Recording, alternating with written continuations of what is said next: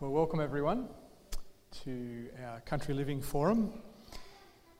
Before we start, let's just pray. Father in heaven, we thank you for your goodness to us and the fact that you have a plan for our lives, for our families, for our communities. And Lord, I pray that as we discuss living in the country, and as we share our experiences, that you'll direct our discussion, that you'll be praised and honoured, and that we'll be able to learn from each other's experience and how you have led us. We pray this in Jesus' name. Amen. All right. Amongst the group of people that we have here this afternoon, we have quite a range of experiences of living in the country. So we have some that have lived in the country all their lives, some that have lived remotely, maybe even in the outback, as we would call it in Australia. We have folk who have lived their lives in very densely populated centres, and some that are in the middle of a transition, and also some that have made a transition from living in urban areas to the country. So Justin and Yvette, I'll introduce people to start with. Justin and Yvette have just presented in our Country Living series here at Cultivate, and shared a lot of their experience, but hopefully we can get a few more juicy details out of them as we go around. David and his family live in the suburbs of Adelaide and are very soon to make their transition to a country property they've bought south of Adelaide. And then Jeffrey is living in Brisbane after coming to Australia from Indonesia via Malaysia, or Singapore, sorry. The island metropolis of Singapore, and now live in Adelaide also. All right, and if we come this way, Desley, my wife, well, she's a city girl as well, but we knocked that out of her a few years ago. And then we've got a couple of country girls at heart, and then we have Arena, who grew up in Lightning Ridge, and then we had Jana, who grew up in country Germany. Northern Germany, freezing cold country. Okay, I'm going to skip over Justin and Yvette because we've heard a bit from them to start with.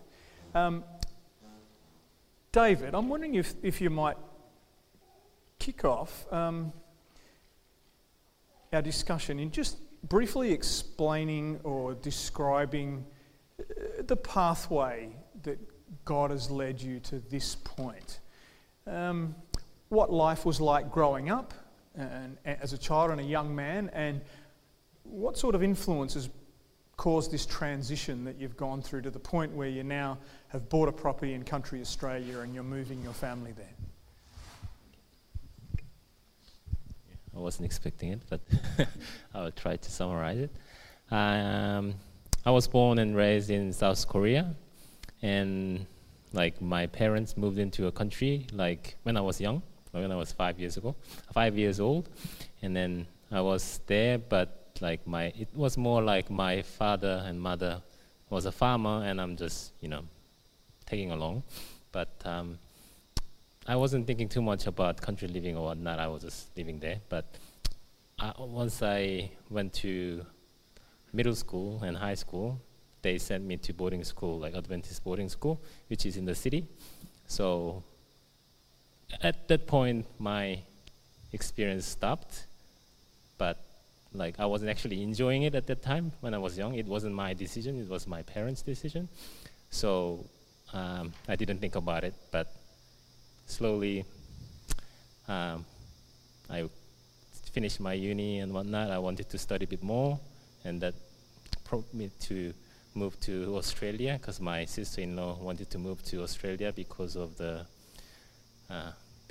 wants that they wanted to escape from the hectic life in big city. So I wanted to try.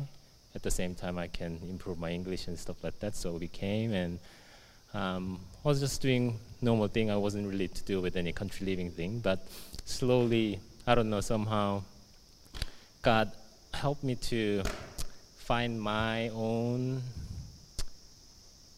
relationship with God as opposed to my parents' relationship, because I was, second generation Adventist. So I started to be more involved in the church and whatnot, and I moved to Melbourne because of my job, and I went there. I met a really enthusiastic group of people that really focuses on evangelism or looking after your spiritual side of things. So they helped me to realize a bit more about what it means to be a Christian.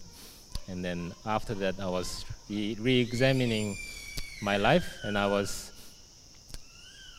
my trade is software engineering, so I sit in front of computer all day long. I was not unhappy, but I wasn't too happy either.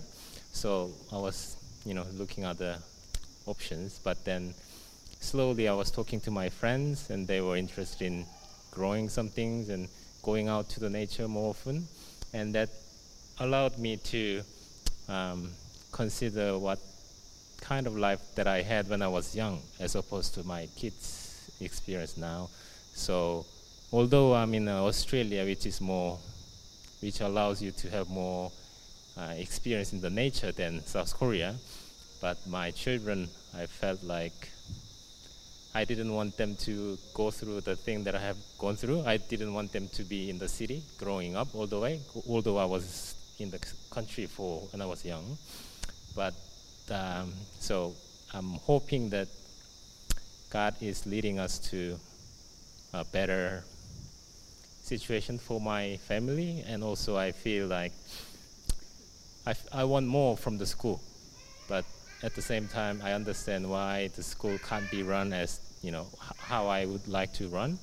So I'm still also considering homeschooling too, if that's an option, but we try not to go too fast, so we want to move into country first and then see how we go with the settling in, and then we'll decide whether homeschooling is something that we can do or not. So I think he's still allowing me to find a job that is freeing myself not to be in a commute. I can work from home all day long if I wanted to. So I think God is showing me the way that I can go to where I wanted to go, and it feels like he's leading us. Sometimes I'm questioning whether it's the right path or not, but we are on a journey, so that's where I'm at. So those of us that have made the transition from living in the city to the country realise that you've got some challenges in front of you. And they'll be different for every circumstance, but Desley, growing up in suburban Brisbane and then making a transition to the country in Western Australia, do you want to share some of the challenges that you faced? Sure. God was very gentle on me. He transitioned me slowly. I grew up in Brisbane. I went to college at Avondale, which is semi-rural at that time, and then I was a teacher in Goulburn, which is another small town. So he kind of transitioned me out of the city and into small rural, and then I went to Western Australia. I realised a lot of things about myself that I didn't know, like that I couldn't see in the dark, because all my life it had never been dark. And so walking at night, I would actually hold onto Rod's shirt because I couldn't see where I was going, and he would just lead me. I realised I had illogical fears of spiders, snakes, anything that creeps and crawls. So I had to deal with them as well, and I purposed in my heart to deal with them before my children adopted my same illogical fears, because I knew that if I was afraid of spiders and wanted to stomp on every spider I saw or spray it, that's my children would have that. If I was afraid of snakes, then my children would have that. And I didn't want them to have these fears. I wanted them to learn to grow up responsible and thinking, and be able to, just live with nature. So I had these kind of things. I had not being able to just go down the shops. I had to learn how to plan ahead. Meals, anything that we wanted, plan ahead so that I'm not having to, we just don't go to town every day. All sorts of just little things in life that we take for granted when we live in suburbia. Even your mail, where we were initially, we only got our mail twice a week. So you had to be prepared for that. And you couldn't just post a letter whenever you wanted. And when I was young, we didn't have internet to pay bills either. So you had to be organised, and you had to get to town before the bills needed paying. And it was just a totally different life for me. A more, I guess, thoughtful life, mindful life, as opposed to just life happened in the city. Did you find it in some ways stressful as you're going through this learning experience? It's kind of hard to remember. That's right, you had 6 children. Yeah. Stressful. I think God had prepared me, and I embraced it. There were frustrations, probably more I would call it frustrations. We had a unique experience, as you all will have unique experiences. No one's experience is going to be the same. But when we first moved on to our own property in WA, I had no electricity either, except for this clunky old generator that, anyway, it was frustration. You couldn't just wash when you wanted to wash. You couldn't vacuum when you wanted to vacuum. You couldn't have an electric fridge, the convenience of cold food. You couldn't have an electric or gas oven. You had to have a wood oven. Just such a steep learning curve for me that I think it was very challenging in that way. I don't think it was stressful, but I think I had some frustrations, and I had a very steep learning curve. I just want to ask you also, were you successful in overcoming your fear of these critters? And your children, where are they at with their fears of these critters? I've overcome my fear of the creatures.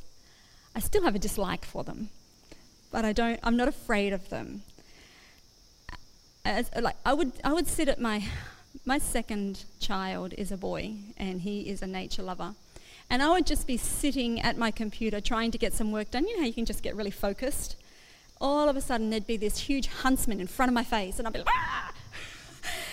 He just delighted in doing that to me. And I had to learn to go, oh, that's beautiful.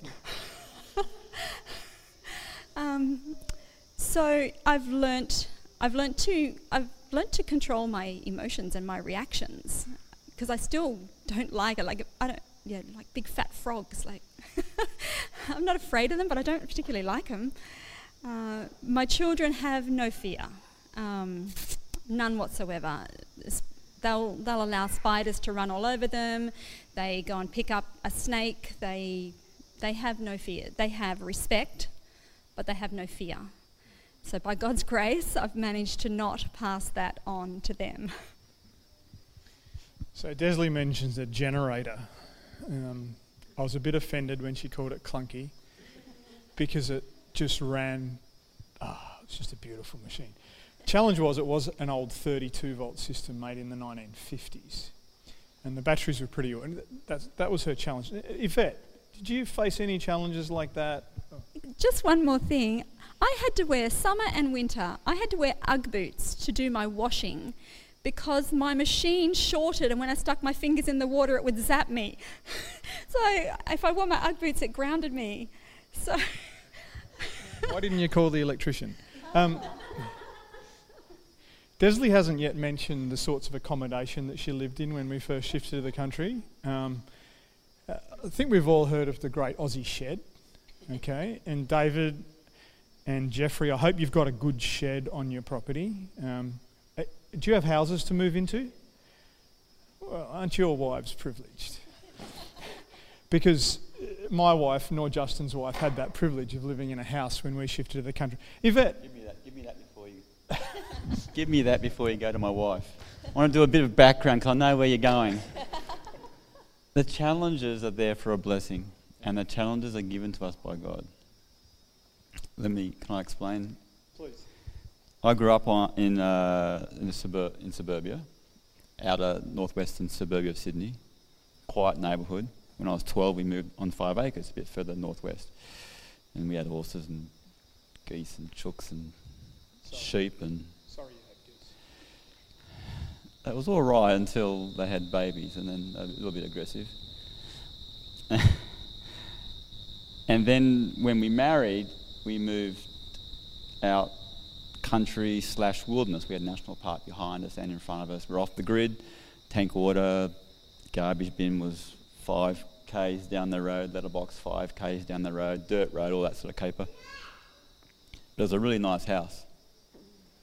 It was a very, very nice house. That's a loaded statement, I can tell. And God told us to leave. And now you can ask my wife the questions of the challenges. Now you're going to ask my wife what's it like living in a shed, and living in a shed for about, how long? 7? I reckon it's about 6 months, but she's telling me it's 8 years. What's it like, Yvette? Well, it's not so bad now, but when we first moved onto the property, all that was there was the shed. We had no water laid on, no kitchen, no anything, no power. So to do any showering, you had to heat up water or use a solar shower. It just literally took all day just to live. You couldn't do anything else. There was no refrigeration, so we just had like an esky with ice in it, and things would go off really quickly in that condition. So it was quite tough, but because we're, I guess, really excited moving onto our property, it didn't worry me as much. But now the 8 years has clicked over, I'm like really eager to get into our house. We're very, very close to moving into our house. Yes, I'm owner-builder. Yeah, Desley's had a few experiences like that as well. We first shifted into a 3 metre square tin garden shed.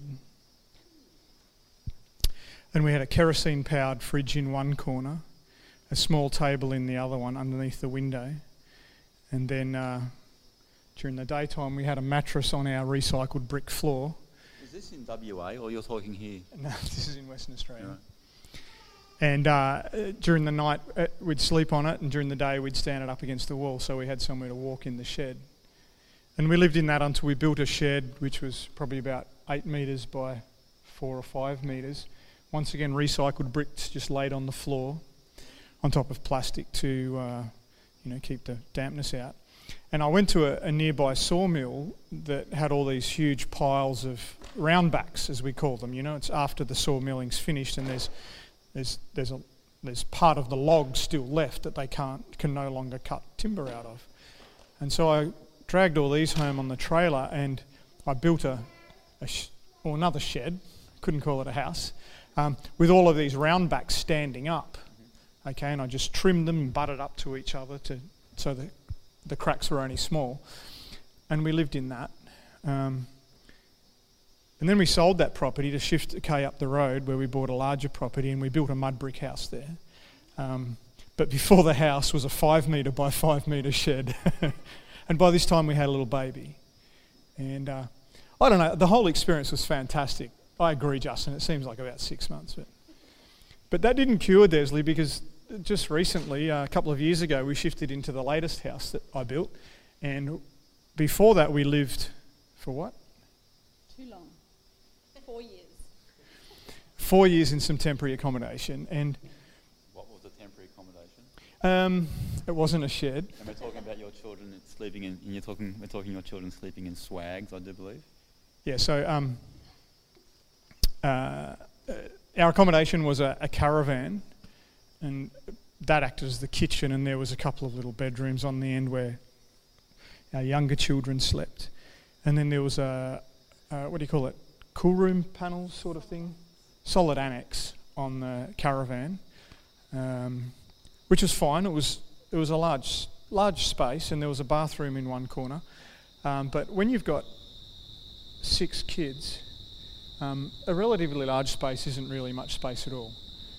And we had a lounge, and our double bed was in one corner of it, and then there was a dining room table and Desley's office, and so it was really small. And there certainly wasn't enough space for our children our older children to sleep in there. So for nearly 4 years, they slept in their swags. I guess we're all familiar with what a swag is. And so when it was raining, they dragged it over into the shed, which was nearby, and when it was clear, they just dragged it somewhere in the paddock under a tree or somewhere wherever they wanted. And they did that for 4 years. That wore thin with them after a while. And the house had got to the stage where, the roof was on, etc., and they decided they'd go and sleep in there, so they dragged their swags up there. I understand you're the moderator. Can I ask you a question? Do you think your children resent the fact that they lived camping for 4 years non-stop, living in a swag, not having their own bedroom with their own stuff? Because that's something I'm battling with my daughter.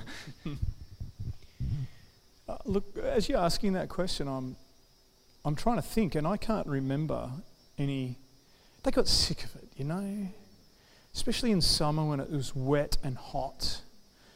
But I can't remember it going to resentment. Desley? No, there are times when they will talk about it. It depends who they're talking to. You know how children can be. They don't resent it. They enjoyed it. They enjoyed getting into their house. They love having their rooms now. However, they're still happy. At the moment, we have our house full of the Dysingers. They're more than happy to get into their swags and sleep back out in the paddock. It's not something that they never want to do again because they had to do for 4 years. So it sounds like a really hard thing for children.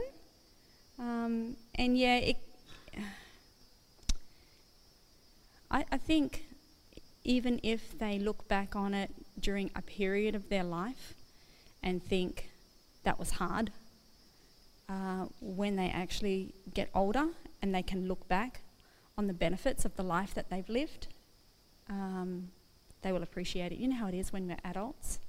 We can look back with a new perspective than when we're children.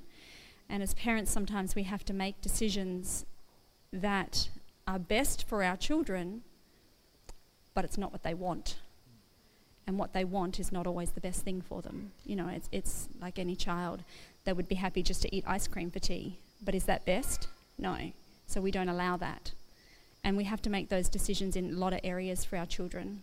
And when we want our children to grow in an environment where the world's not pulling at them the whole time to conform to the world, when we want to protect them from that, or when we want to give them a lifestyle where they will have practical skills that will serve them anywhere they go, anytime, any country, sometimes that takes some hard decisions and some uncomfortable living. But I think eventually, those that may think it was a bad time of their life, I think they'll be able to look back on it as parents, especially when they have their own children, and recognise the sacrifice that their parents made for them and the reasons why the parents made that choice. Sometimes we have to wait for that. Children aren't always the most grateful. I think there's two issues here. Like, if you've got bucket loads of money, country living's a breeze in many aspects. So we're talking people on a tight budget, the four of us, and it comes with extra challenges. But we were living in the country before, and like I said, we had a really nice house. It only had 2 bedrooms, so we would have had to put another bedroom on. And over time, you forget the few problems. The solar system needed to be expanded and stuff, but not a huge amount of money. I'm spending a lot more money down where I am than I ever did there.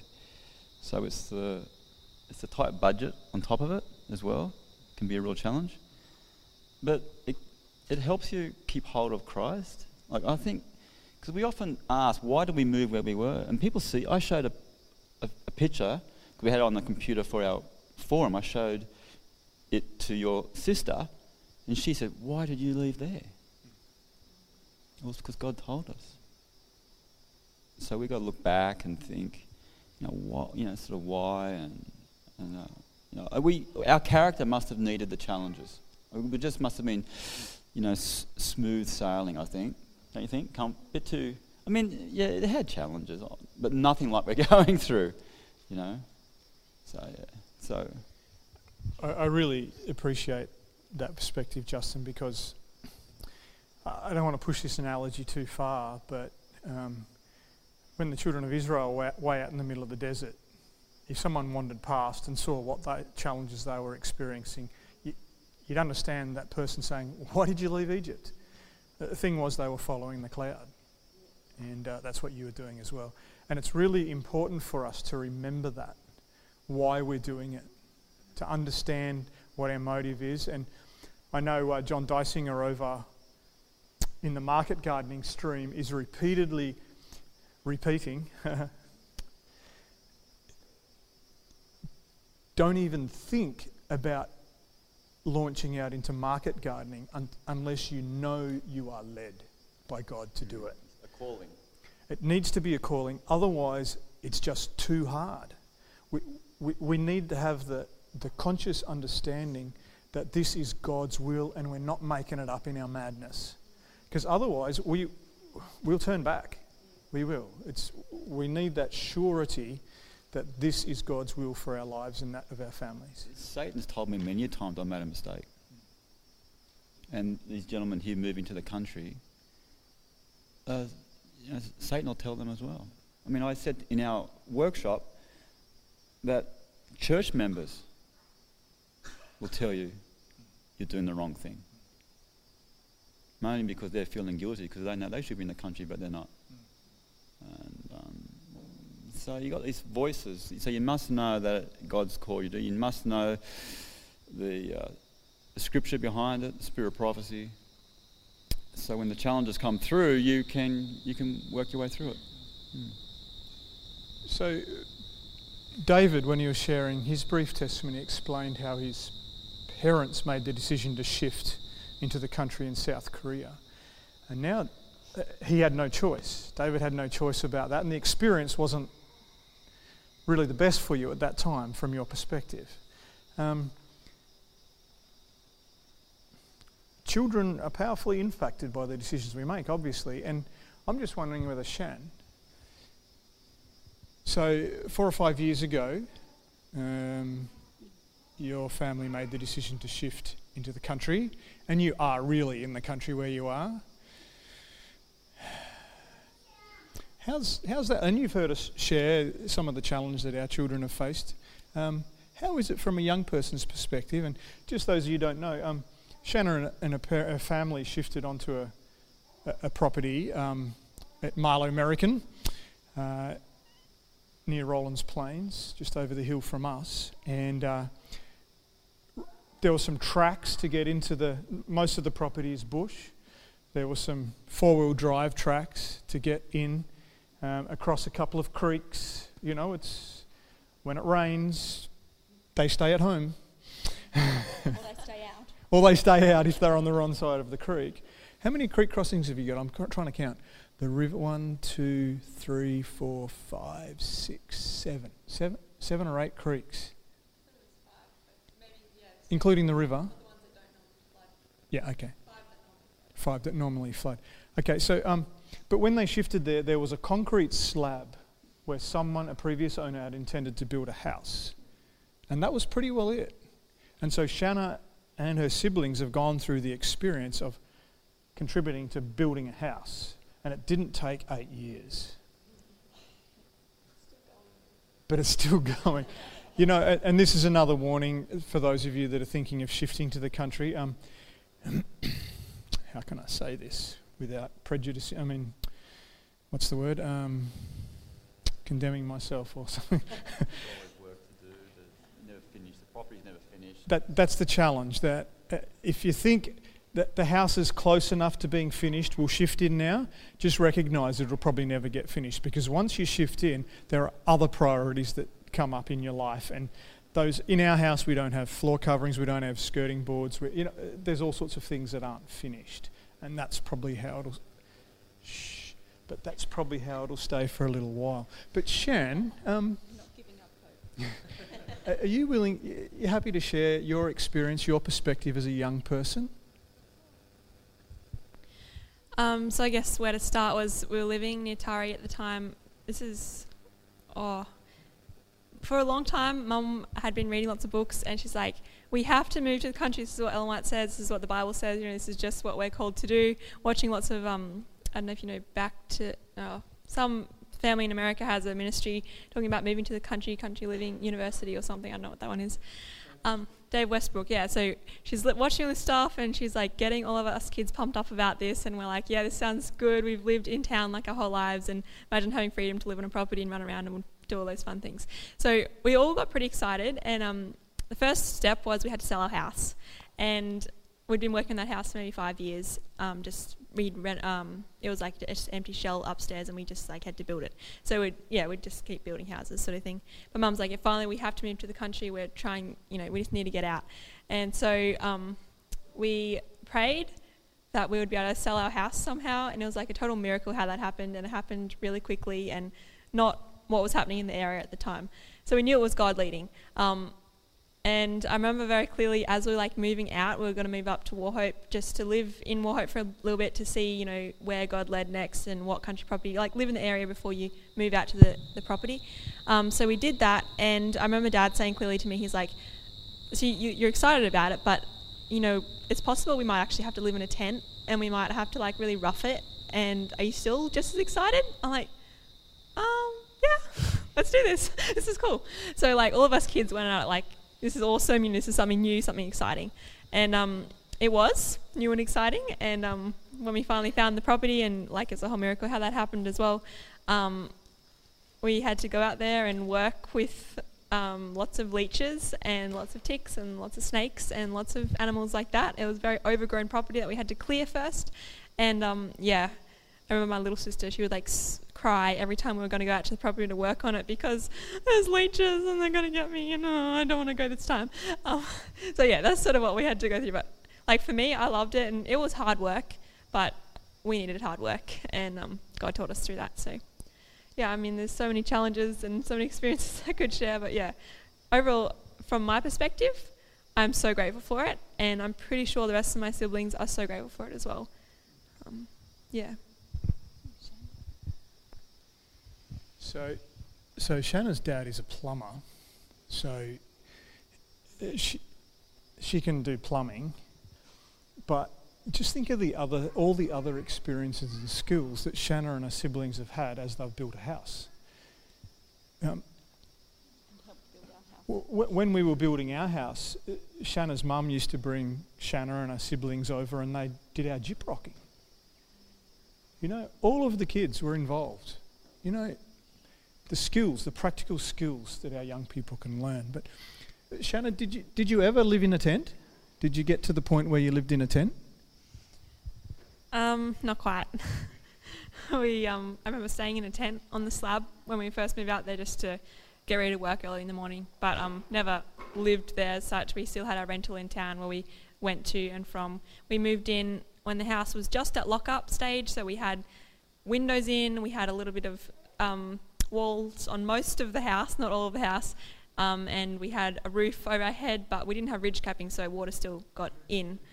Yeah, and that was we moved in just before it flooded a lot, and the whole house got very wet and all our stuff. But yeah, it was still really good and really challenging. You're smiling about it, laughing about it, but that's what Desley was saying. After a little while, it doesn't seem so bad.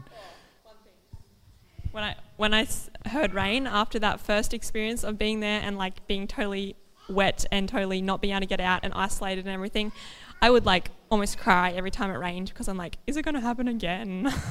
So it was hard going through it. My experience started off with a tent. When I was 12, my parents bought a country property and 40 acres. Wish they still lived there. Yeah, and we had a little family tent that acted as our kitchen, my mum's kitchen, and we ate underneath the peppermint trees, and I lived in my bedroom was a 2-man tent. Yeah, and we lived in that for, I don't know, probably 3 or 4 months until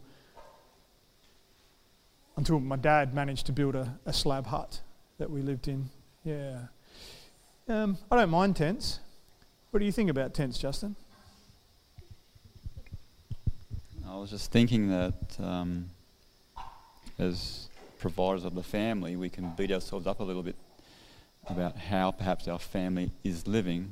And I was just thinking before, you were living in a shed and we're living in a shed.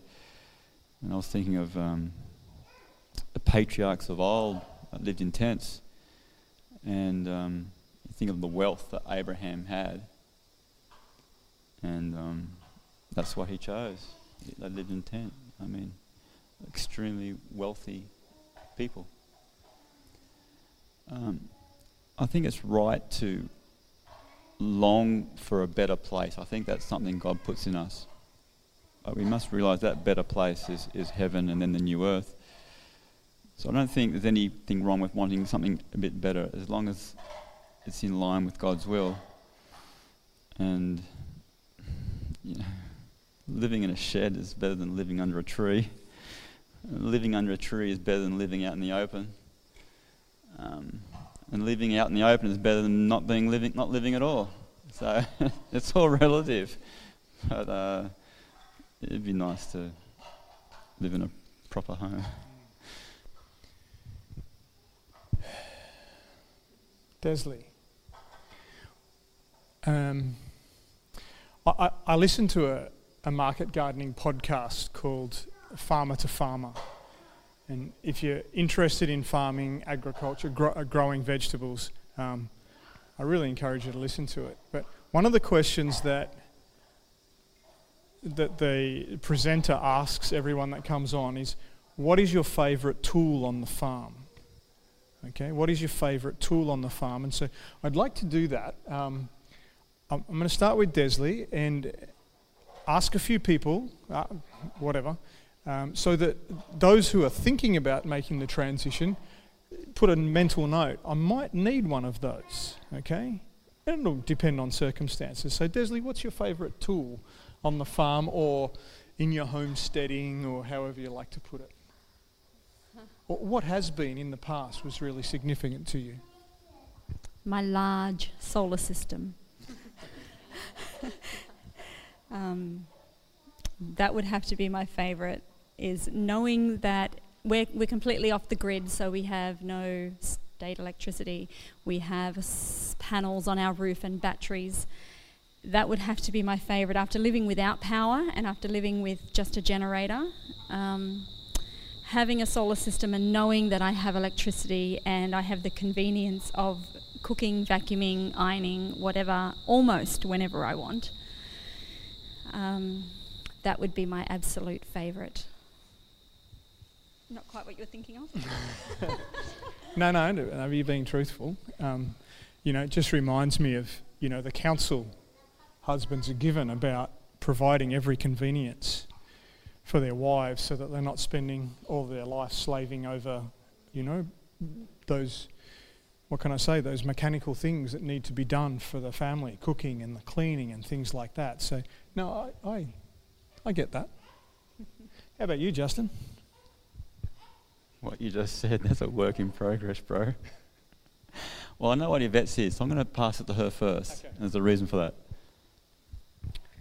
My most important thing would be my wood cook stove, because it not only cooks our food, but it heats our water, heats the home. So it's most important to do all those things, because I like a hot shower.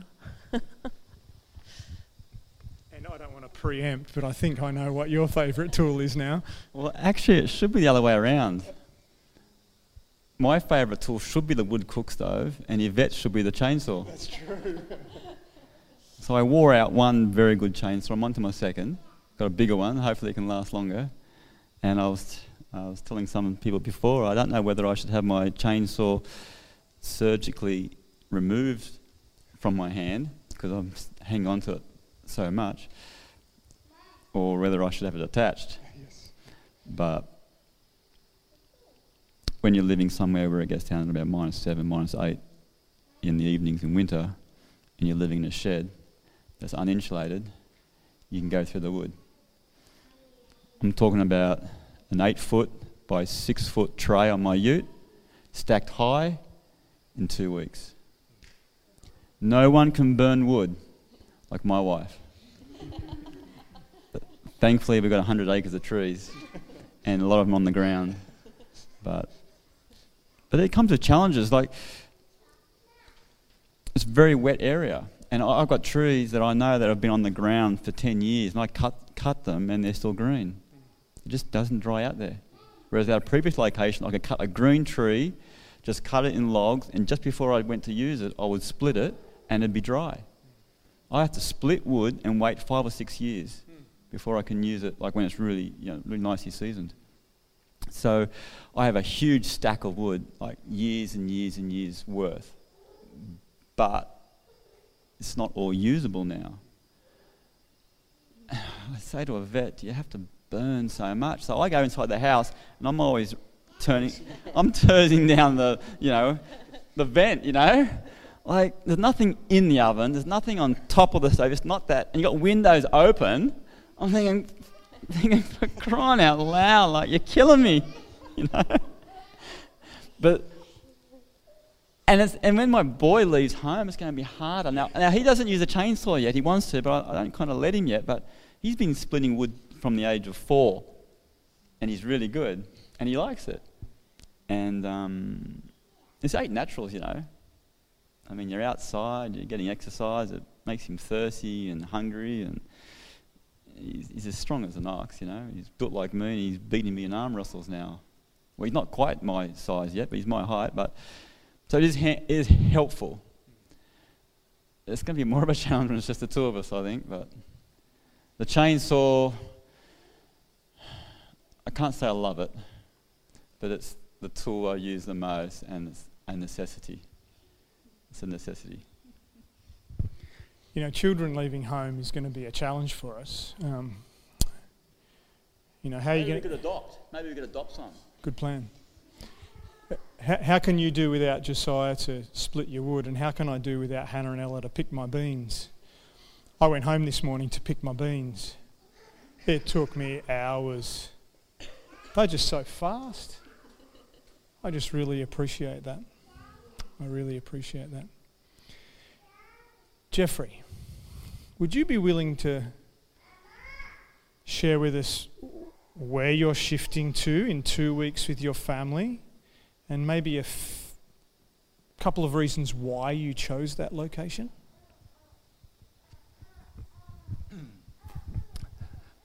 Thanks, Rod.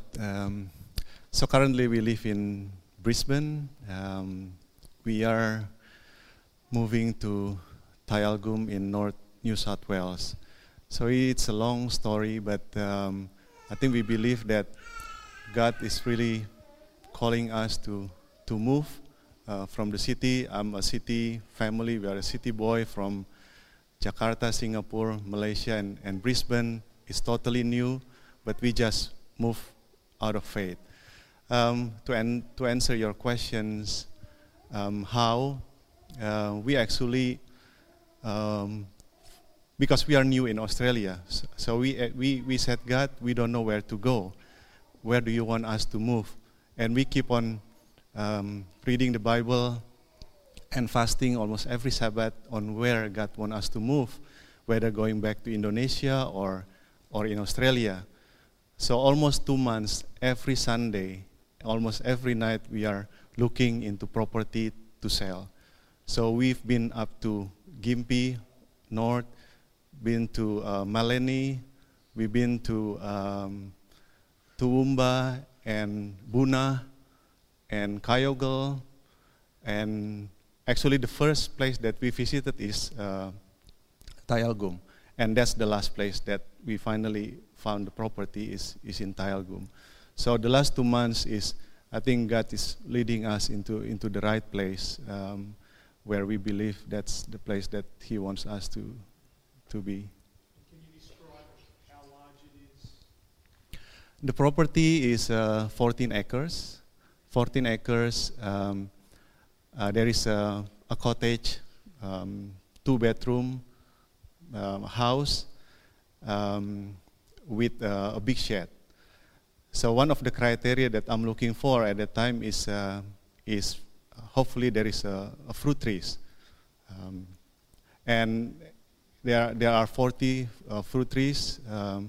And the good thing about that property is, after we find more about the property, is there are chook place already prepared, garden bed already ready to plant, actually 2 chook place.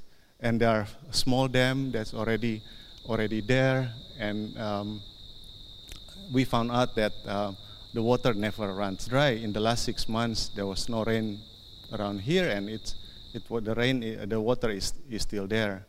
So, yeah, we blessed with the gift. And are you going to continue in your current employment when you shift down there? Yeah. So that's the third. So this year is a big milestone actually for our family. We sold the house. We want to live in a simple life. I've been living almost 10 years as an expatriate in different countries. So we get a lot of luxury life. We get a good pay. So I work in oil and gas company as a senior in finance. But when we pray, we led to the country life. But also during that period, we said, God, what do you want us to do after we move to the country life? So to make the story short, I left the job after 20 years of working in this company, and all of the people in the company said that, what did you do? Are you doing the right things? And even the family also asking, why do you have to leave such a good job and then to live somewhere that you don't know? But I think, yeah, he knows where we are going to do next. And Justin, you live a long way from the city. What's your circumstance with work? Yeah, you did have to raise that, didn't you? Well, the idea when we moved was I would continue working in Sydney. I work as a gardener in Sydney's North Shore.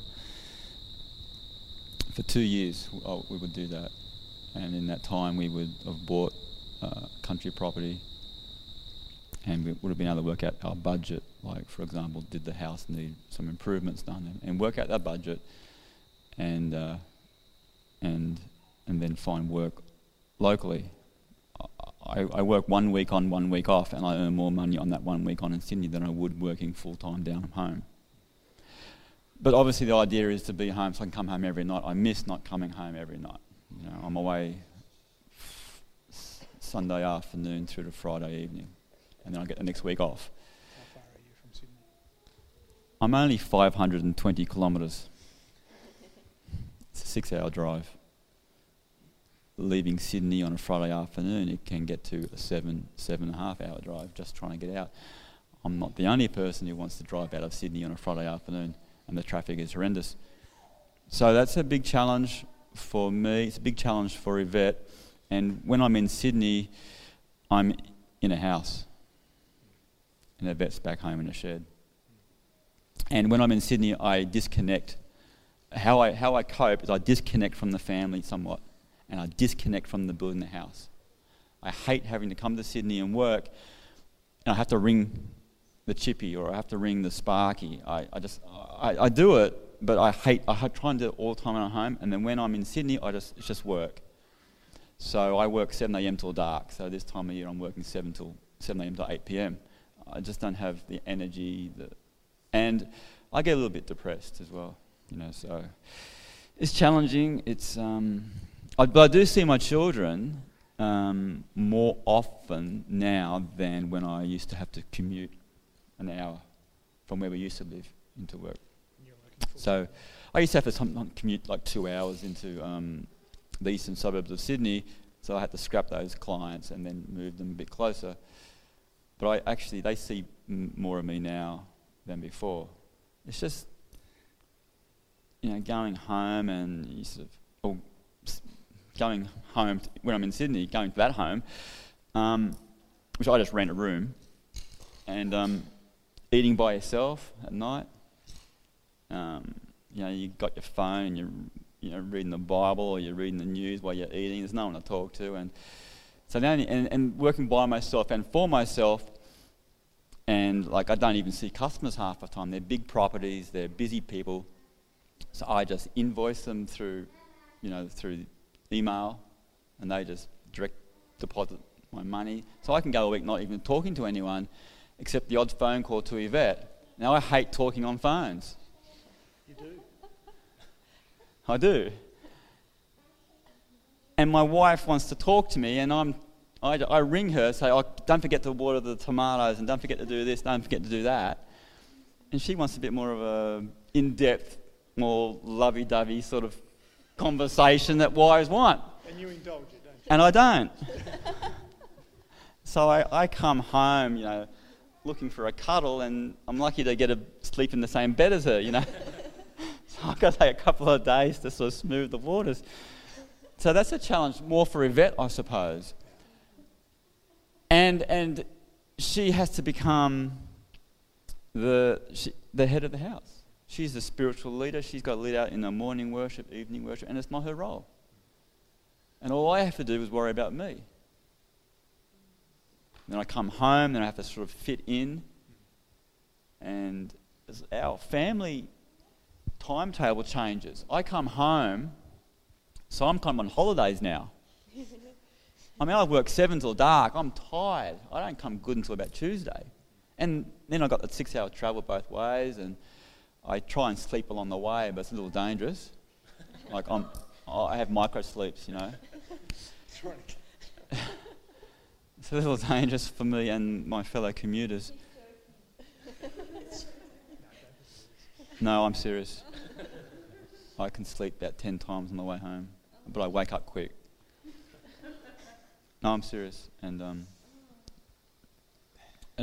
before I had a dual cab ute, I could pull over and have a sleep and put the seat right back. If that got uncomfortable, I could jump in the back. Now I've got a single cab ute. The seat doesn't go in your back. You try sleeping like this, your head against the window. Sometimes I've slept with my head like that on the centre console. But you only sleep for... But other times I just try, I just want to go home. And that's my battle with micro sleeps. And it worries you that. And I have church members praying for me because I've told them. They said, "You're joking, aren't you?" I said, "No, I've probably had 300, 400 micro sleeps going back the last 10 years. And I say, "Man, you're a madman." But yes,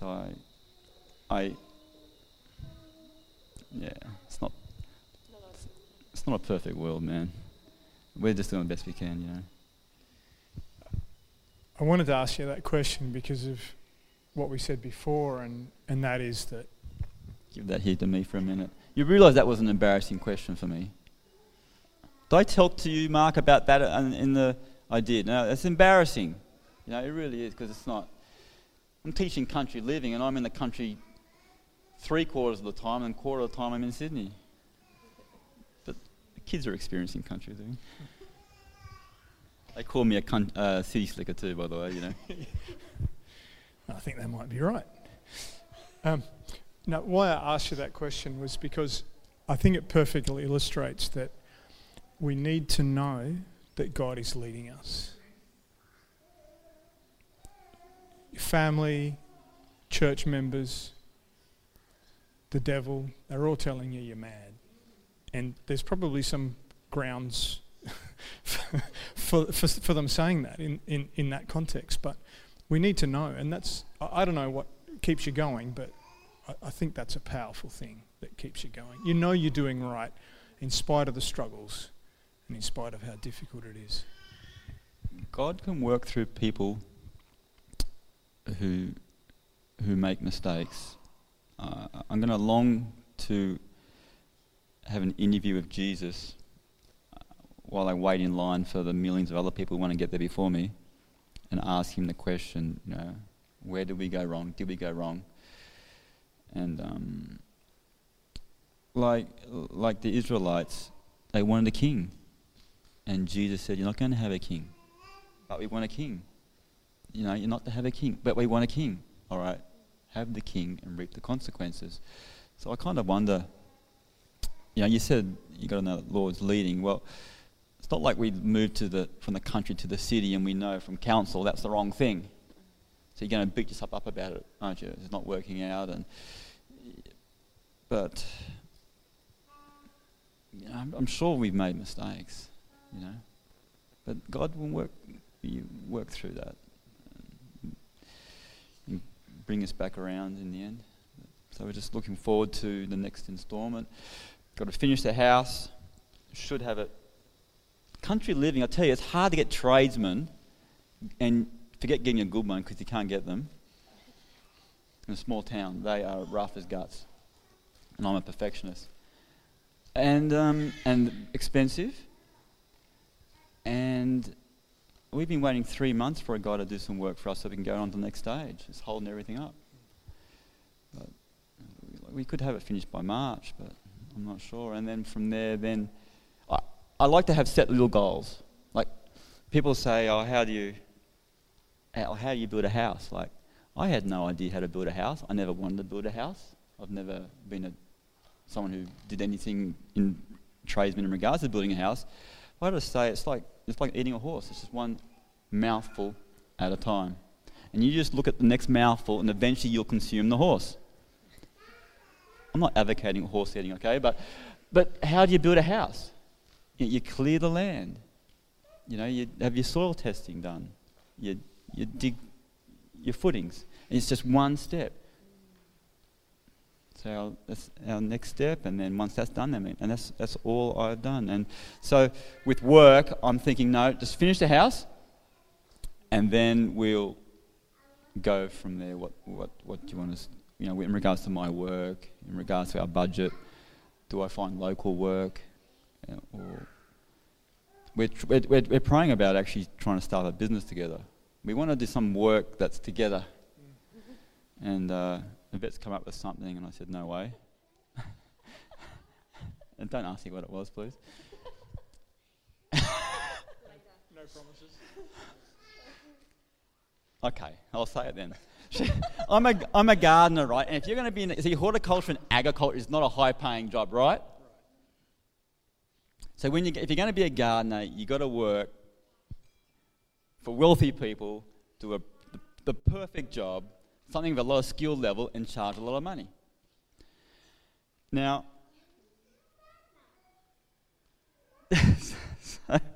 so gardening is horticulture is probably one of the lowest paid jobs, along with cleaners.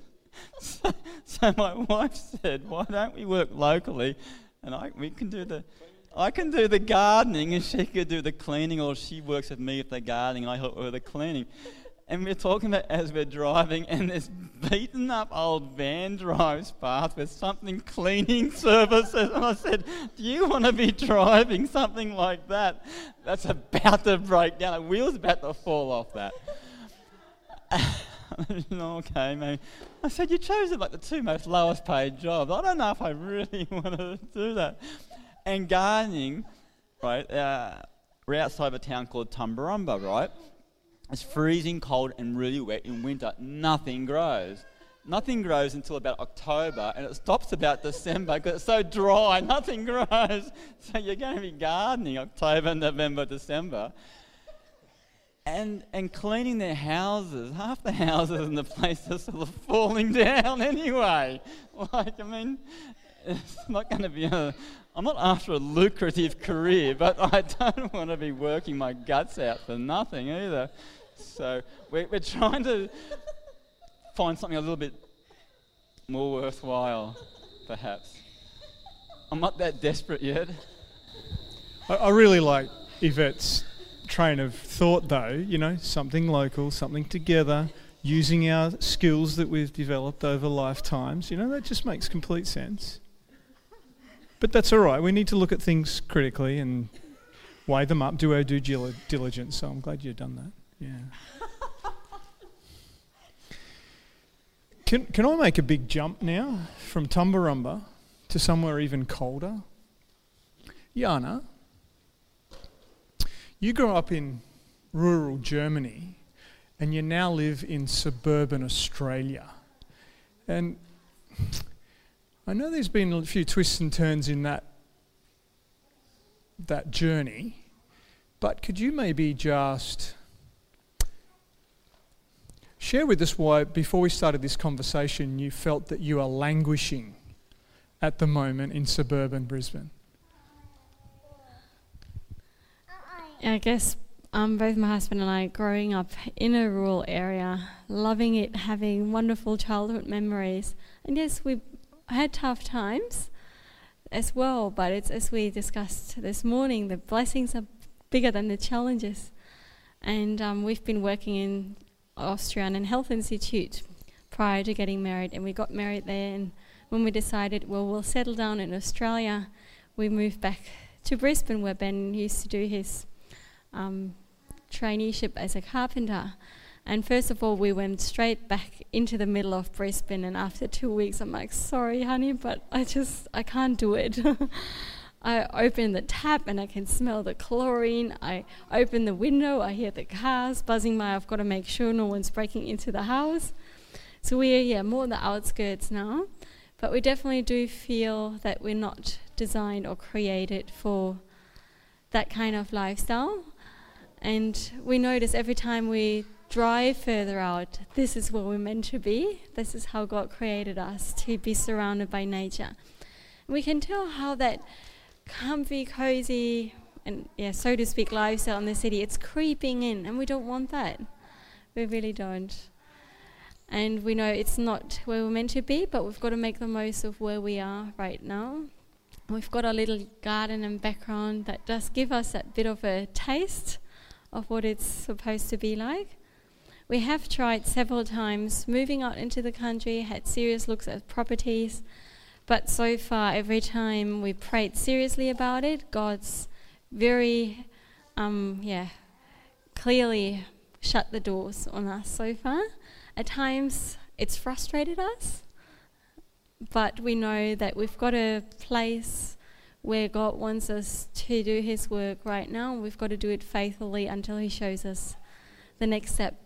And I'm very encouraged by hearing now how everyone's sharing their story, to see God's leading.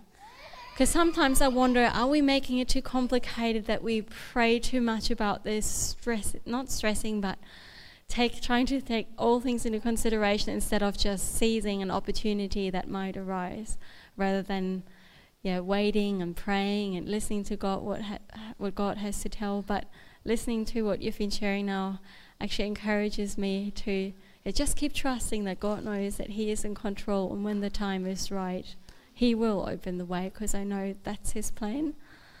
So one day.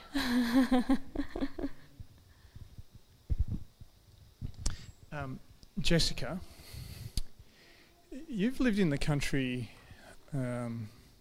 as you describe, as long as you can remember.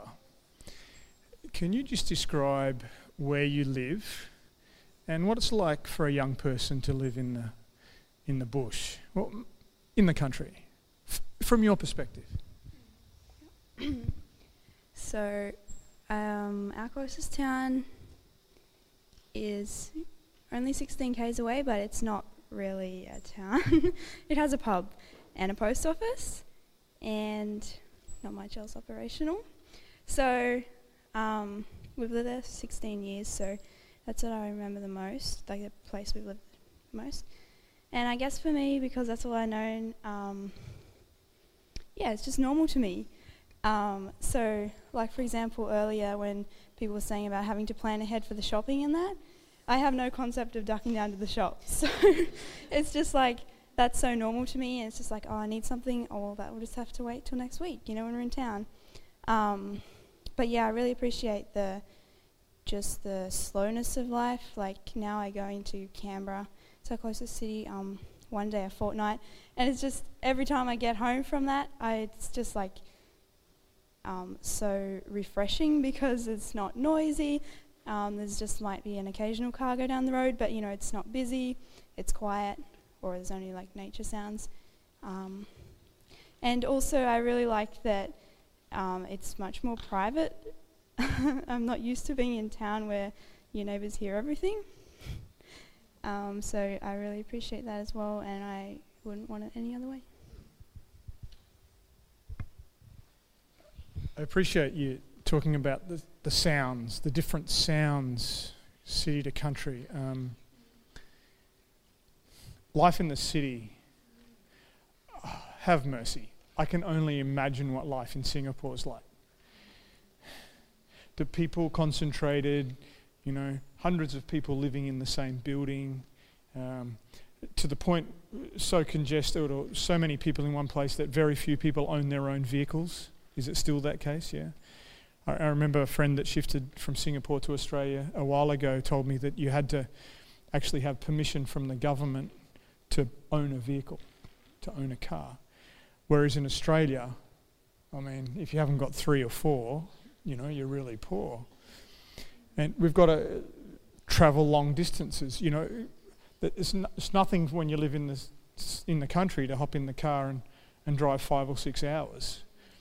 If you drive 5 or 6 hours in Singapore, you're the other end of Malaysia, I guess, if you could get across the strait. But the noise, when I first met Desley, she was very noisy. in a very sweet way. Yeah, of course. Okay. She was very uncomfortable with silence. Yeah. Okay, and go and visit her in her house in Goulburn, for argument's sake, where she was a teacher, and she'd walk into the house and turn the radio on. And it would be on until she either went to sleep or she went back out and she'd turn it off again. And that just drove me crazy because, like Jessica, I was used to the sounds of nature, and silence was just normal, except for a magpie or a kookaburra in the background. So, Des, do you want to talk about that a little bit? I'm not sure what there is to talk about, really. I don't know why I was like that. I was the youngest of a family of 5, and we were not a quiet family, so maybe I just needed that noise to make me feel at home. I was living by myself. It was probably just my company, the habit that I get into. You kind of just get into the habit of having something. I think I'm still the same, because the other morning I woke up here and it was 4 o'clock, and I just listened, and I couldn't hear any chooks. I couldn't hear, the noises of our property. I couldn't hear them, and I was like, wow, it's too quiet. And I needed the sounds of our property. And Jeffrey, I was very pleased to hear you call them chooks. Very Australian. Yes, I think it's just what you get used to. It is, but I think because of how God created us, most people pretty quickly get used to the sounds of nature. I think somehow we're hankering for it. And even though we're used... I remember, I guess this is kind of off traffic, I went to stay with my sister once at Green Point on the Brisbane water, on the central coast there. And she lived up above the water, and I was there on a Friday night, and I just listened to sirens all night. Police and ambulance, and I guess the water was the sound was coming across the water from multiple, and I just thought, man, this is terrible. But one thing that I'm conscious of, and it's become really apparent to me as I've witnessed people making the transition from the city to the country, and that is that we often take the city with us. And so we seem to have this sort of an ideal of a lifestyle, and that varies from person to person, but often there are elements of city life that we can't do without, that we need to take with us. It's one thing to get the man out of the city. It's another thing to get the city out of the man. and with me it's 1 week on, 1 week off. The country, as busy as we are, it's a slower pace. It's more calming influence. But there's times, I'll give you an example. Yvette and I, we go into town once a week, and so we do multiple things. One trip was go to the tip, and so there was at the tip, a guy stops you and gives you, if it's only recycling, but it's free, but he has to give you a receipt. But he doesn't always give you a receipt. Sometimes he waves you on. So I'm pulling up, and there's a different guy on, and he's having a chin wag to the car in front. Now all I want to do is drop off 2 bags of recycling, and I want to get going. I want to do this, and I want to get back home. So I got the city in me going. I'll go this, bang, bang, bang. In the country, it's like, what's your hurry, man? And so I'm waiting, and this car's not. The guy working there sees me there, and he just keeps talking. So I look at it, and so I drive up next to him, put the window down, and say, "Mate, I just want to get rid of this recycling. You mind if I just go over there?" He goes, "No, I've got to give you a receipt." And as we're driving, I thought that was not unreasonable of me. That bloke, I'm his customer, and he's letting me wait. And there was nothing wrong with what I did. So I'm driving, and the vet chastises me and says, "That was very rude." So it's like the city, it's a rush. And sometimes I might overtake someone because they're... you can be driving from our place into town, it's like 100 kilometres country road. 100 kilometres an hour. 100 kilometres an hour. It's 23 kilometres away. It's 100 kilometres an hour speed limit. There's only a few places you can pass, but sometimes some old cocky will pull up, got his big hat on, in his cruiser, ute or something, with a kelpie on the back thing, yeah, or 2, and he sees me coming and he still pulls out, and I'm doing 100 and he's doing 40. And it's his road.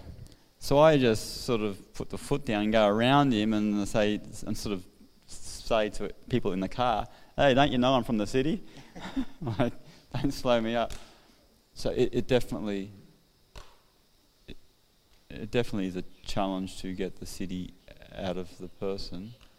And I think one thing we need to highlight, and I've shared this in another forum, but I think it's worth saying again, with modern technology, you can be at the back of absolutely nowhere. If you've got a satellite dish, you can have the worst of anything in front of your eyes. It doesn't matter if the nearest neighbour is 1,000 kilometres away, you got just vileness right there. And if you've got children doing distant education through internet, you've got to police what they're onto, because it doesn't take many key words to get onto rubbish and the evilness of it. So you can be living in the country and have the city in the home. Not city here, but city literally in the home as well. Yeah, key point. This really, and this touches every aspect of our lives. I was thinking about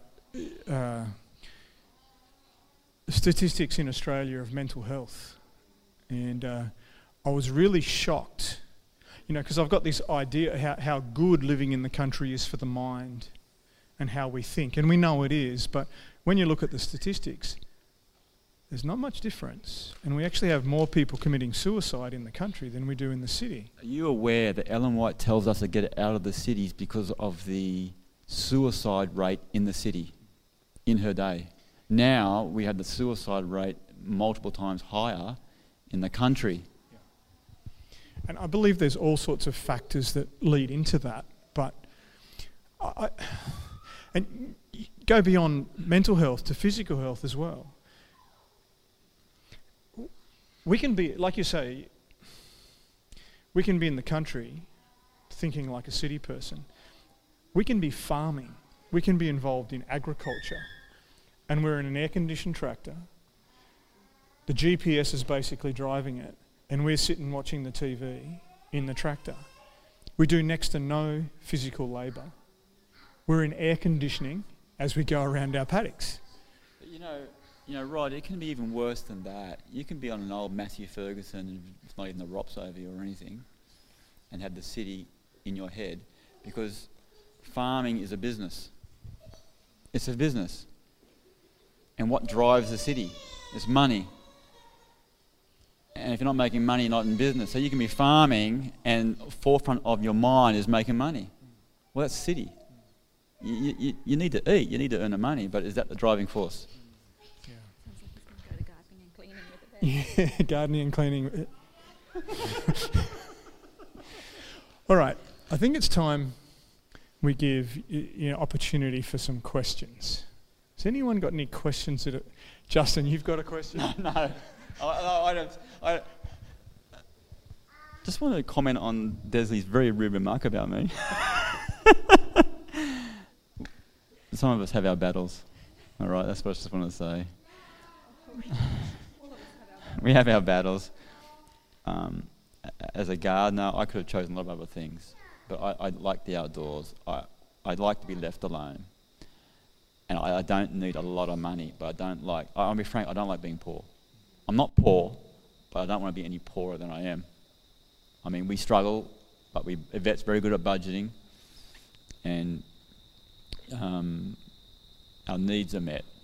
We give the Lord His 10%, His offerings, often give more offerings than we think we can afford, but we can always pay our bills. But I do have my struggles in I don't want my wage to go any lower than it already is. I went to the bank for a little bit of a loan, and he basically laughed me out of his office. He said, "Mate, you're on the bread line." He said, "I know you work for yourself and you write off a lot of equipment and gear, so my turnover is a lot higher than what I show, but yeah, he ridicules me about how poor I was. He's thinking, what are you doing in here wanting money? You're too poor." Why you wanted money then? Yeah, I know. You should be the one who's loaning money to. I wanted to borrow $80,000, and if I had $80,000 in shares or something, I could have borrowed the money.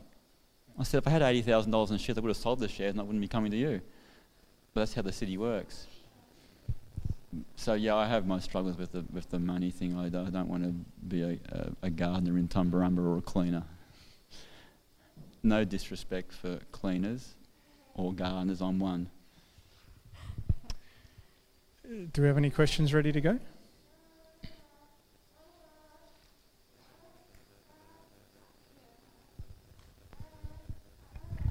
Just with this whole country living thing and everything, obviously I believe it's the right thing because I've done it myself as well, but how would you answer a question we're meant to be, especially in end times, reaching out to people, saving the lost, seeking the lost.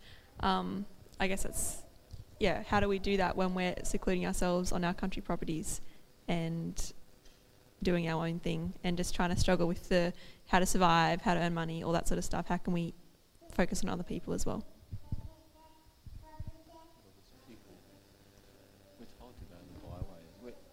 We're told to go to the byways and the highways. There's still 1,200 people living around me that need the Lord, know about the Lord. There's a difference between country living, maybe even wilderness living, and being a monk or being a hermit. We're not called to do that.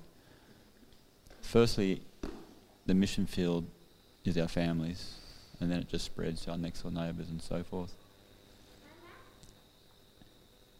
Country living doesn't mean you've got to be, hundreds of kilometres away from a big city. Ellen White often talks about just outside the cities, and the only thing our church should own in the city is the church. The only thing our church should own is churches in the city, and we should drive into the city on Sabbath and have our churches. Well, you can't. I can't do that to Sydney. You can't do that to Sydney or Brisbane. So some people may just be out on 5 acres or something. You can buy, private, small property like that and still grow all your own food. Does that answer the question? I have a question if that question was answered, but There's another aspect of that. I'm just thinking of a quote. The cities are to be worked, but not by us living in them.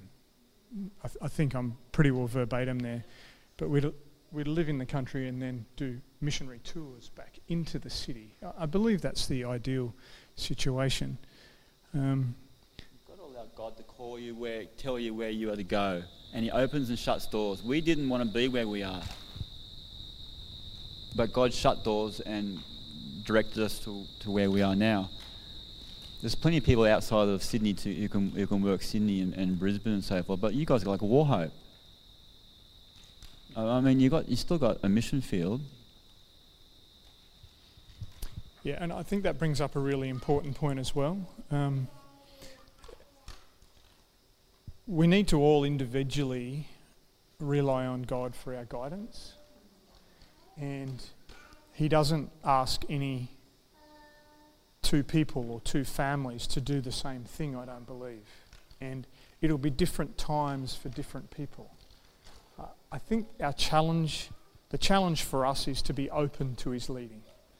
Okay, and lay our lives, lay our homes, lay our families on the altar and just say, Lord, direct me, tell me when it's time, by your counsel, by your providences, by the Holy Spirit, explain to me when it's time to go. And meanwhile, wherever we are, we can be missionaries and we can be active in our communities, sharing our faith, being loving and lovable Christians, whatever God calls us to be in there. And I just want to share that because the counsel is clear, out of the cities, time and time again, she says, out of the cities, get out of the cities into the villages and then into the country, etc., etc. But we need to be really careful that we're not pushing people, share the information, share our experience, but we need to leave each family's experience between them and the Lord. So no pressure. So you have a question, Justin? I just wanted to add to what you just said. Yeah, I'm not sure where the quote was from. It's in Country Living, and she says that not to push people, let the Lord lead. She talks about not doing it. The word haste, you've heard? Haste. But then she says, don't be like Lot as well. Don't loiter, she says. Don't loiter. So there's somewhere between rushing and not doing anything is where they're supposed to be, where we're all supposed to be. My question was to the young people, Jessica and Shanna. In regards to work, I'm not sure how to word it, Rod. In the country, there's less work.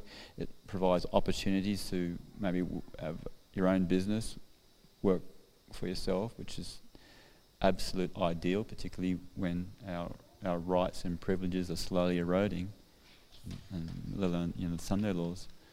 But there's less opportunity for that, and I was just wondering how the young people felt about there's less opportunity growing up in the country, less opportunity for higher education. I mean, like for example, Jessica would have to go to Canberra maybe to uni. That would be the closest place. And struggles with that, or less opportunities for work. It's a really good question because in Australia, and I think probably most Western nations, the migration of the young people is from the country to the city. They get to 16 and 17 years old and they're off, either to uni or to work, looking for those opportunities you're talking about. Any thoughts, ladies?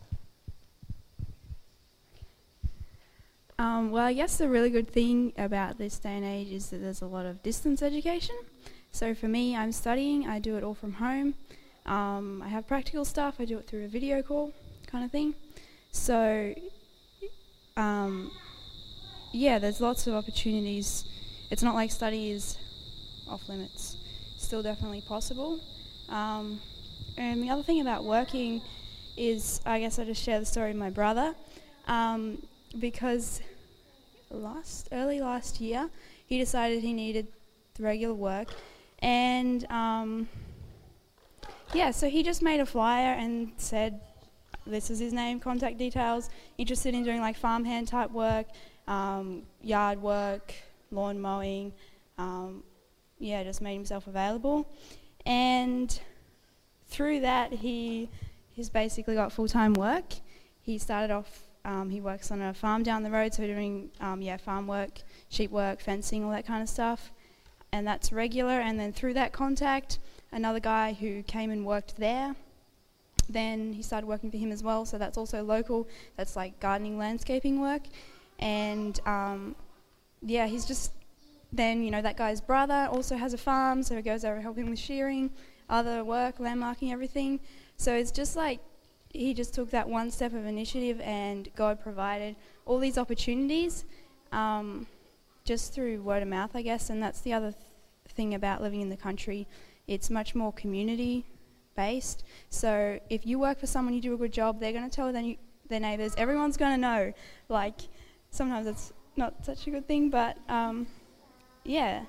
And so through that, I think you almost have more opportunities than in the city, because there's not that kind of community, that community thing. And I think also the other thing comes back to faith. It was actually really amazing. Every time Luke was feeling like, I need some more work, he'd pray about it, and he'd just get a call from someone, I found your flyer, or I heard about you from so-and-so, can you do this for me? And even Mum was praying for him, like particularly one time, and he gets another call. And it's just like so repeated, and I think that's what it comes down to. We just have to know that we're doing what God wants us to do, and he'll provide those needs for us. The other aspect of that with Luke is that he's been doing a man's work for a long time. So even though he's a young man, he's got all those practical skills, and so he is useful to those people that he's working. He's not a skinny little wimpy kid that doesn't know up from down, because he's had that practical education. Yeah, the meeting just before lunch, we were just talking about that actually, entrepreneurs and how that all works. And it is hard to find work. And I've, over the last year, the times I've been at home, because I go away a lot, I've been praying for work and looking for work and applying for work and not getting any work. And I believe that God leads in that as well, because I guess I just wanted a normal job and just do something normal. But God's brought other things to me instead. Like, I've been able to do some busking in town and get a little bit from that. I've been able to have a few violin students. People actually come and ask me, can you teach me, instead of me looking out for people. Like, I could easily put flyers out and get more students, but I've been asked by people in the community to do it, and I haven't got around to it. I was too busy for it. There are opportunities that come up. It's not going to be the conventional way, though. And that's good, because if you're thinking outside the box and, what can I do? Like, even my sister, she has bees. She makes money with her honey, with her wax, with almost everything she touches, she turns to money. My brother's the same. He has a firewood business. He sells firewood to random people Dad's work. He puts flyers up and they just buy trailloads of wood. Like, at least an hour north and south of us, people are buying wood from us, and Dad just drops it off on his way to work or his way home from work. And God does open the doors to find work, and study, like distance education. I'm doing the same course as Jess, but it is really a faith thing. And I've been like, I just want a normal job. I don't want to have to go around doing this outside the box thing. But no, it's been really beneficial, and God's really blessed, even though it's not, I guess, what some people might want. Okay, any more questions?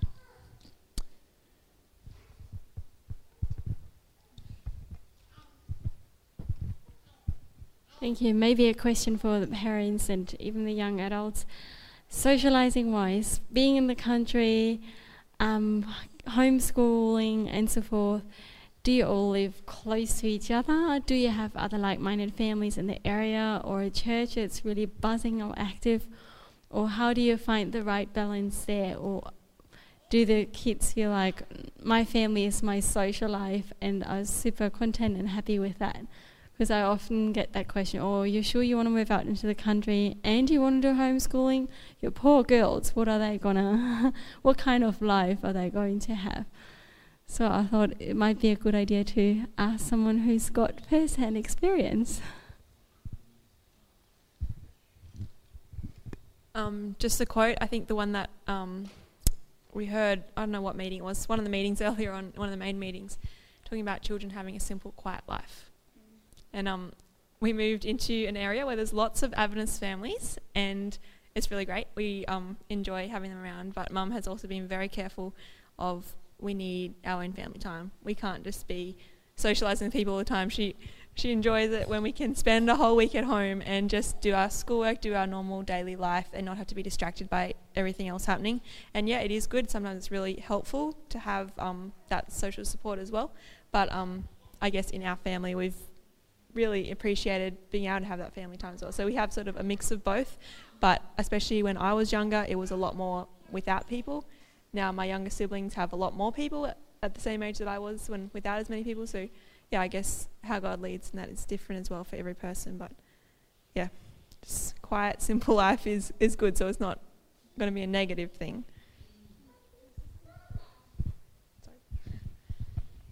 I think if you want to raise your kids in the Lord and do the homeschooling stuff, it's a lot better if you are in the country, because like Lightning Ridge is out back, but the population's still around 7,000 people, and I was at one point the only child being homeschooled, so I was really isolated in a big amount of people. So it was just me and then everybody else. Where if you're in the country, at least there's not all these other people doing something completely different. And so when I became a teenager, I went back to high school in grade 10, and then I just dove back into the world, and it was a long journey to find myself back. Yeah. So I think that sometimes a bit of isolation away from adversity is really good. Yeah. And that's definitely what saved me as well. So I find that really interesting what you said, Rena. You felt isolated in a large group of people because you were doing something different. Yeah, I can relate to that. That'd be really hard for you as a young person. Yeah. So there you go. Isolation can be a real blessing, but it can also be a challenge, can't it? Yeah.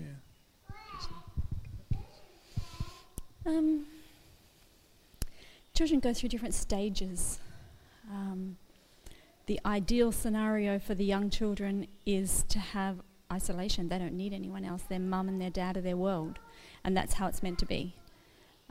All too soon in society, our children are weaned from their parents and from the influence of family by school, because once a child goes to school, the parent is no longer the major influence in their life. And we lose a lot of ground in that way. But I've found with my children, I have 6, so they're over-socialised with each other alone. And every child is so different. I have one that is a homebody. She doesn't want to go anywhere. In fact, at this camp, you'll have rarely seen her because she'll be sitting in our cabin doing her schoolwork. She's very happy to be alone. And when she's not alone, she'll have one friend that she'll hang out with. I have another that is so gregarious and outgoing that she just cannot be kept quiet. She thrives on people and talking, and we as parents, I think, need to be aware of our children's needs. I have another child who is quite a fairly quiet child, and I didn't realise until very recently that he was in his teenage years craving for friendship. He hasn't had a friend at church his age. He hasn't had a friend in our area too much around his same age. Now he has. But yeah, because of that, he has craved a friendship, and he's found it in some people in our community in the world. That concerns me. So we need to be... And you know, some of our children, we can read them like a book. We know what they're thinking. We know what they like. We know where they're at.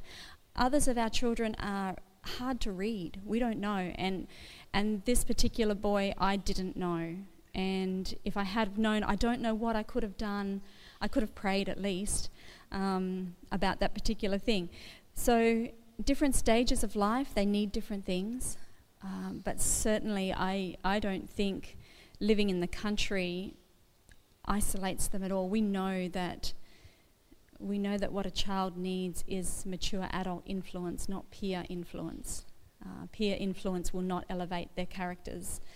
but adult influence will. It'll improve their communication skills. It will give them life experience. It will just help them in all sorts of social aspects in life.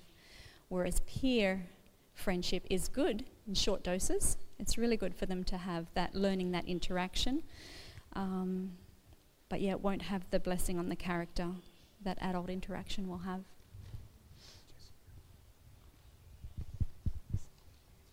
I was also going to add that socialization doesn't have to be in person.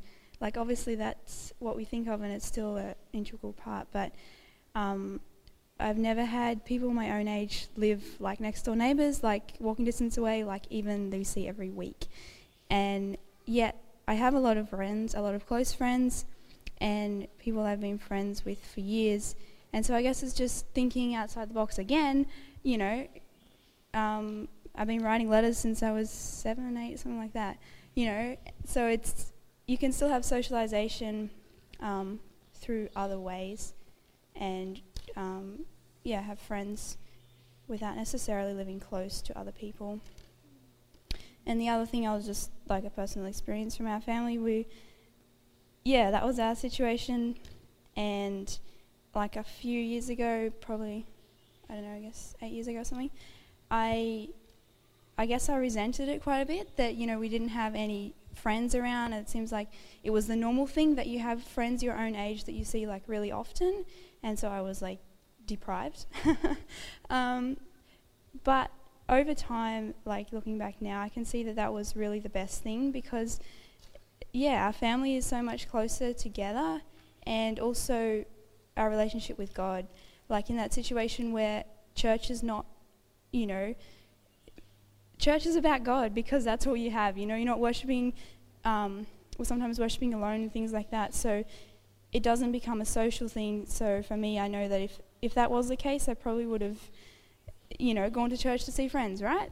Whereas if friends aren't there, then it comes down to God. And when that's all you're left with, that relationship really strengthens. I'm really thankful for that. That God really used that to strengthen our family relationship and also our relationship with Him.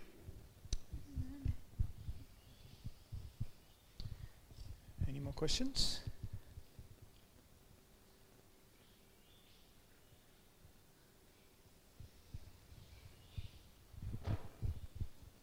So what is the key advice from you for a family who is going to transition to the country based on your experience? Any specific aspect? That's a big question, Rod. I thought you were going to answer it. You've got the microphone. No. He directed the question to you. That's passing the buck. Advice to a family shifting to the... Okay, I'd like to give you some advice from a husband's perspective. Do everything you possibly can to make the transition as smooth as possible for your queen. As we've shared our experience, it's sometimes very difficult, and our ladies have lived in very difficult circumstances for a long time. You know, it took me 3.5 years to build the house we live in at the moment, and it got to the point where our temporary situation was so difficult, you know, it was really affecting Desley. Under a lot of pressure, you know, affecting her mental health. So it's our responsibility not to have everything perfect, but at least to have our queens knowing they have our hearts and that we're doing whatever we can to help them, to make it as easy as possible. Years ago, I was in Tennessee in the States doing some training, and I was really busy, very busy, focused on my studies, and Desley and Caitlin, our eldest daughter, was I think 3 years old at the time, and we were living in this, what do they call it in America, trailer. We were living in this trailer, you know, and you know, it was pretty rough. Wasps. Anyway, and I remember this elderly gentleman, you know, very southern, very black, not very many teeth, very white hair. What a champion. Brother Johnson, his name was. And he came to me one day and he says, "Boy, you need to spend more time with your wife."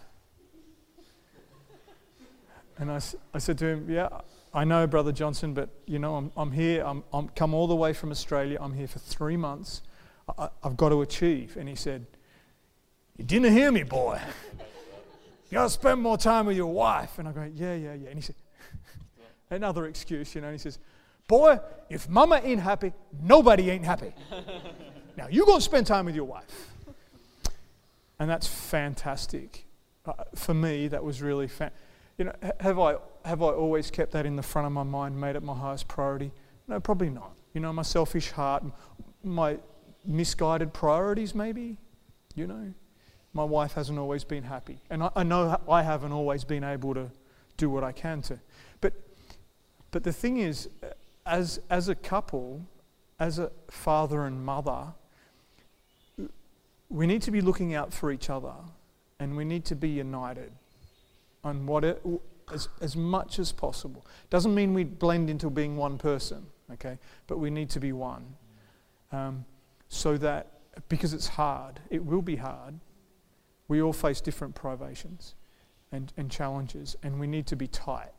And there'll be times when you aren't tight, when it just becomes too difficult for her. And yeah, like Justin, you'll be out in the doghouse, you know. You mention it, man, okay? It'll be really difficult and the relationship will be strained, okay? And it's our role to humble ourselves as the husbands and lead in that reconciliation and really think about what we can do to make the lot for our wife easier. And if there's not much that we can do, you know, Justin struggling to build a house, an appropriate dwelling for his queen for 8 years, okay? He's put everything into it, okay? But I know that Yvette will appreciate the fact that as difficult as it is for him, that's what he's trying to do. You know, Justin used to live in Canada, and he loves the skiing, the snow skiing in Canada. But he hasn't gone for a single trip to Canada while he's been building that house, okay? That's the focus, that's the priority. Providing for his queen and his 2 children is the priority through all of the challenge, and she will appreciate that. So that's one bit of advice I'd give you. Anyone else got? Yeah, Desley's got some advice for Jeffrey. I think it's already been said that the greatest challenges are our greatest blessings. When everything goes wrong, it's okay. Sooner or later, you won't look at it as everything going wrong. Nothing may have changed physically, but your mind will change. Sometimes you just have to stick with it. And we have to allow our children to go through hard times. As a parent, that's challenging. It's challenging not to provide for our children everything that they want or everything that society says they need. But it's actually better for them if we don't. It's better for them to have to work hard. It's better for them to have to sacrifice and to make those struggles with us. Engage them in the struggles. Let them know that the reason why we can't do that or we're not doing that is this, and we believe it's best for us all. We're all making sacrifices together. And you know, I can look back. I can look back on my really hard times now, and think what a blessing it was for me and my family. You know, as Rod said, I really struggled mentally at the end of my 4 years in the accommodation we had. And I was at the point where I was saying, I'm moving out, and you can come if you want to, but I'm going because I can't do this any longer. And by God's grace, a miracle happened and we got to move into our house very quickly. But at that time when I was feeling like that, there was no light at the end of the tunnel for me. There has to be a light. There has to be a light at the end of the tunnel to keep you going. And that light can be something really small, a goal that you're aiming for. But there has to be something there that you're reaching for together. And don't expect it to be smooth. Don't expect, yes, we're following the Lord, we're doing country living, life's going to be good now. No, life's going to be challenging now, more challenging than you've ever experienced. But but you'll grow with those challenges, and you'll become the people that God, by God's grace, we will all become the people God wants us to be. We're still, we haven't made it. We still have our struggles. I still have my dummy spits. By God's grace, He'll do the work in me. Another bit of advice that I'm coming to realise the significance of very late, and sadly, in some senses, too late, and that is in the busyness of trying to hold your head above water, make sure you take time to spend with your children. Not just in work. I work for 3 or 4 hours in the garden each day with my 3 youngest children. That's great, isn't it? I'm spending time with my kids. But they're not always there by their choice. Okay? That's part of their schooling, that's part of their life. It's not by choice that they're there. They'd rather be riding their horses or swimming in the dam. And so it's important for me as a father, and I've done this rarely to my shame, to put my work aside, which would gobble up 48 hours of the day, if that's where there was, to spend time with my kids. Jack, my 11-year-old, it's shameful to even remember how many times he asked me to go for a swim in the dam with him last week. We're busy with the garden. We were busy with preparing for the conference, etc. But he'd ask me 3 or 4 times a day. I did it once. And I was there for 10 minutes. But you know what? It meant the world to him. He didn't ask me for another couple of days. So spend time with your kids. Yeah. Justin and Yvette? Anything come to mind?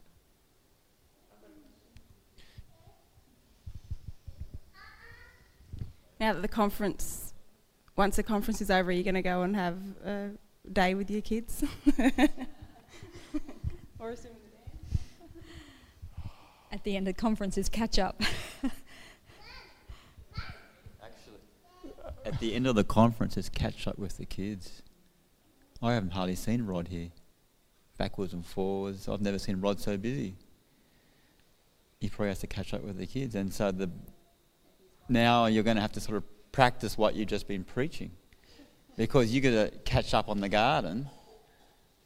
But see, Jack was happy with 10 minutes in the dam, say every 3rd day. And God is merciful. He's not asking for much. I haven't swum with Jack in the dam since last autumn. This was the first time. Yeah, but he asked you and you're too busy, and so you can bash yourself up because he asked you. But at least he did it once, and he did it for 10 minutes, and he was happy for two days. And you know why he was happy with just 10 minutes? Because I strategically did it just before lunchtime. So he was happy to run up to the house and eat lunch together. Yeah, every sermon should have more of an impact on the preacher than the people sitting in the pews. And so, Rena, you're an instant good friend. You've really challenged me here. Here you are, opening me up to bearing my soul. No, look, it's really interesting you asked that because I guess being a bit of a workaholic, I was back at the garden this morning picking beans and zucchinis and cucumbers, and since last week my cucumbers have put in between 18 inches and 2 feet of growth, and they're hanging off their trellis strings. And I just had to stop and do it. So I had to train and prune my cucumbers this morning. And as I'm walking past, I'm looking at my zucchinis that need all the dead leaves, trimmed off so that the mildew doesn't get stuck into it. I'm looking at those tomatoes over there that need pruning, and I'm looking at the weeds, over the last month. The weeds have just taken over. So catch up. I need all the kids and all of you to come and, catch me up in the garden. But no, thank you. Thank you for giving me that challenge and setting my priorities right. Ladies first. Why is it that we are so particular about our cucumbers and tomatoes and their training, but we neglect the important training? You know, we let those little things go in our children. When we first see it, we don't nab it and deal with it, but we let it go. It's a real object lesson that we can just be so focused on our work that we just miss those things in our families completely. We need to finish up here. Just that. You can have the last word. I just wanted to add to what I basically was going to say what Desley said, but women get their most satisfaction from their families, generally, and men get their most satisfaction from providing for the family. So a woman can be flat out busy doing what she has to do, but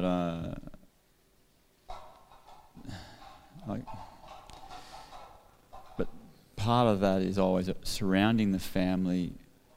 I think that the temptation is greater for a man to put his children second.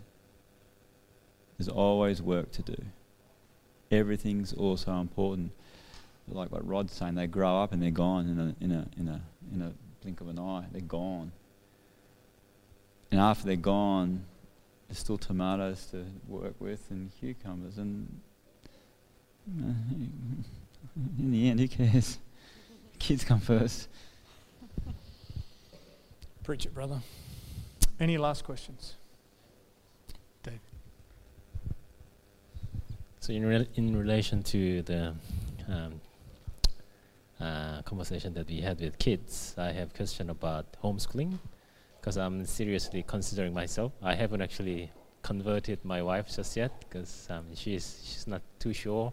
She can see the benefit, but she's not sure whether we can do it well, that we don't regret doing it. But the main thing that I see is that, like, if you homeschool, like I think we mentioned it before, that we get to spend more time with them as opposed to them spending their time with someone else that we don't really know what they believe in. Although we have our kids in our Adventist school, not all of them are Adventist and stuff like that, and the people that hang around. So I can see that my child has changed somewhat since they're starting to go to school. So I'm just wondering if there's any like tips. I'm not sure whether you have sent your kids to school first and then transition into homeschooling, but if there's anything. Yvette was about to reach. No, it wasn't. I say preach it, mate. Homeschooling or don't do anything, mate. You got to homeschool. John the Baptist homeschooled. Jesus Christ homeschooled. The Israelites all homeschooled. And true education is reflecting the character of Christ. The school ain't going to do that to you, bro. It's you and your wife. Now, I've known some women who said, yes, I'm going to homeschool. And then you see them a few years later and the kids are at school. I asked the husband, why isn't your wife homeschooling, or why aren't you homeschooling? And he said, oh, we worked out my wife hasn't got the personality for it. Rubbish. Rubbish. There's one thing you need to do to homeschool, and it's denial of self. That's all it takes, because it's going to deny self. Your house, the food won't be as good on the table. Your house won't be as clean if your wife's doing it, because they can't do everything. In my humble opinion, I think, I'll reframe that. In my humble opinion, I think you need to really strongly consider homeschooling. Apart from that, you just got to do it. This media was brought to you by Audioverse, a website dedicated to spreading God's Word through free sermon audio and much more. If you would like to know more about Audioverse, or if you would like to listen to more sermons, please visit www.audioverse.org.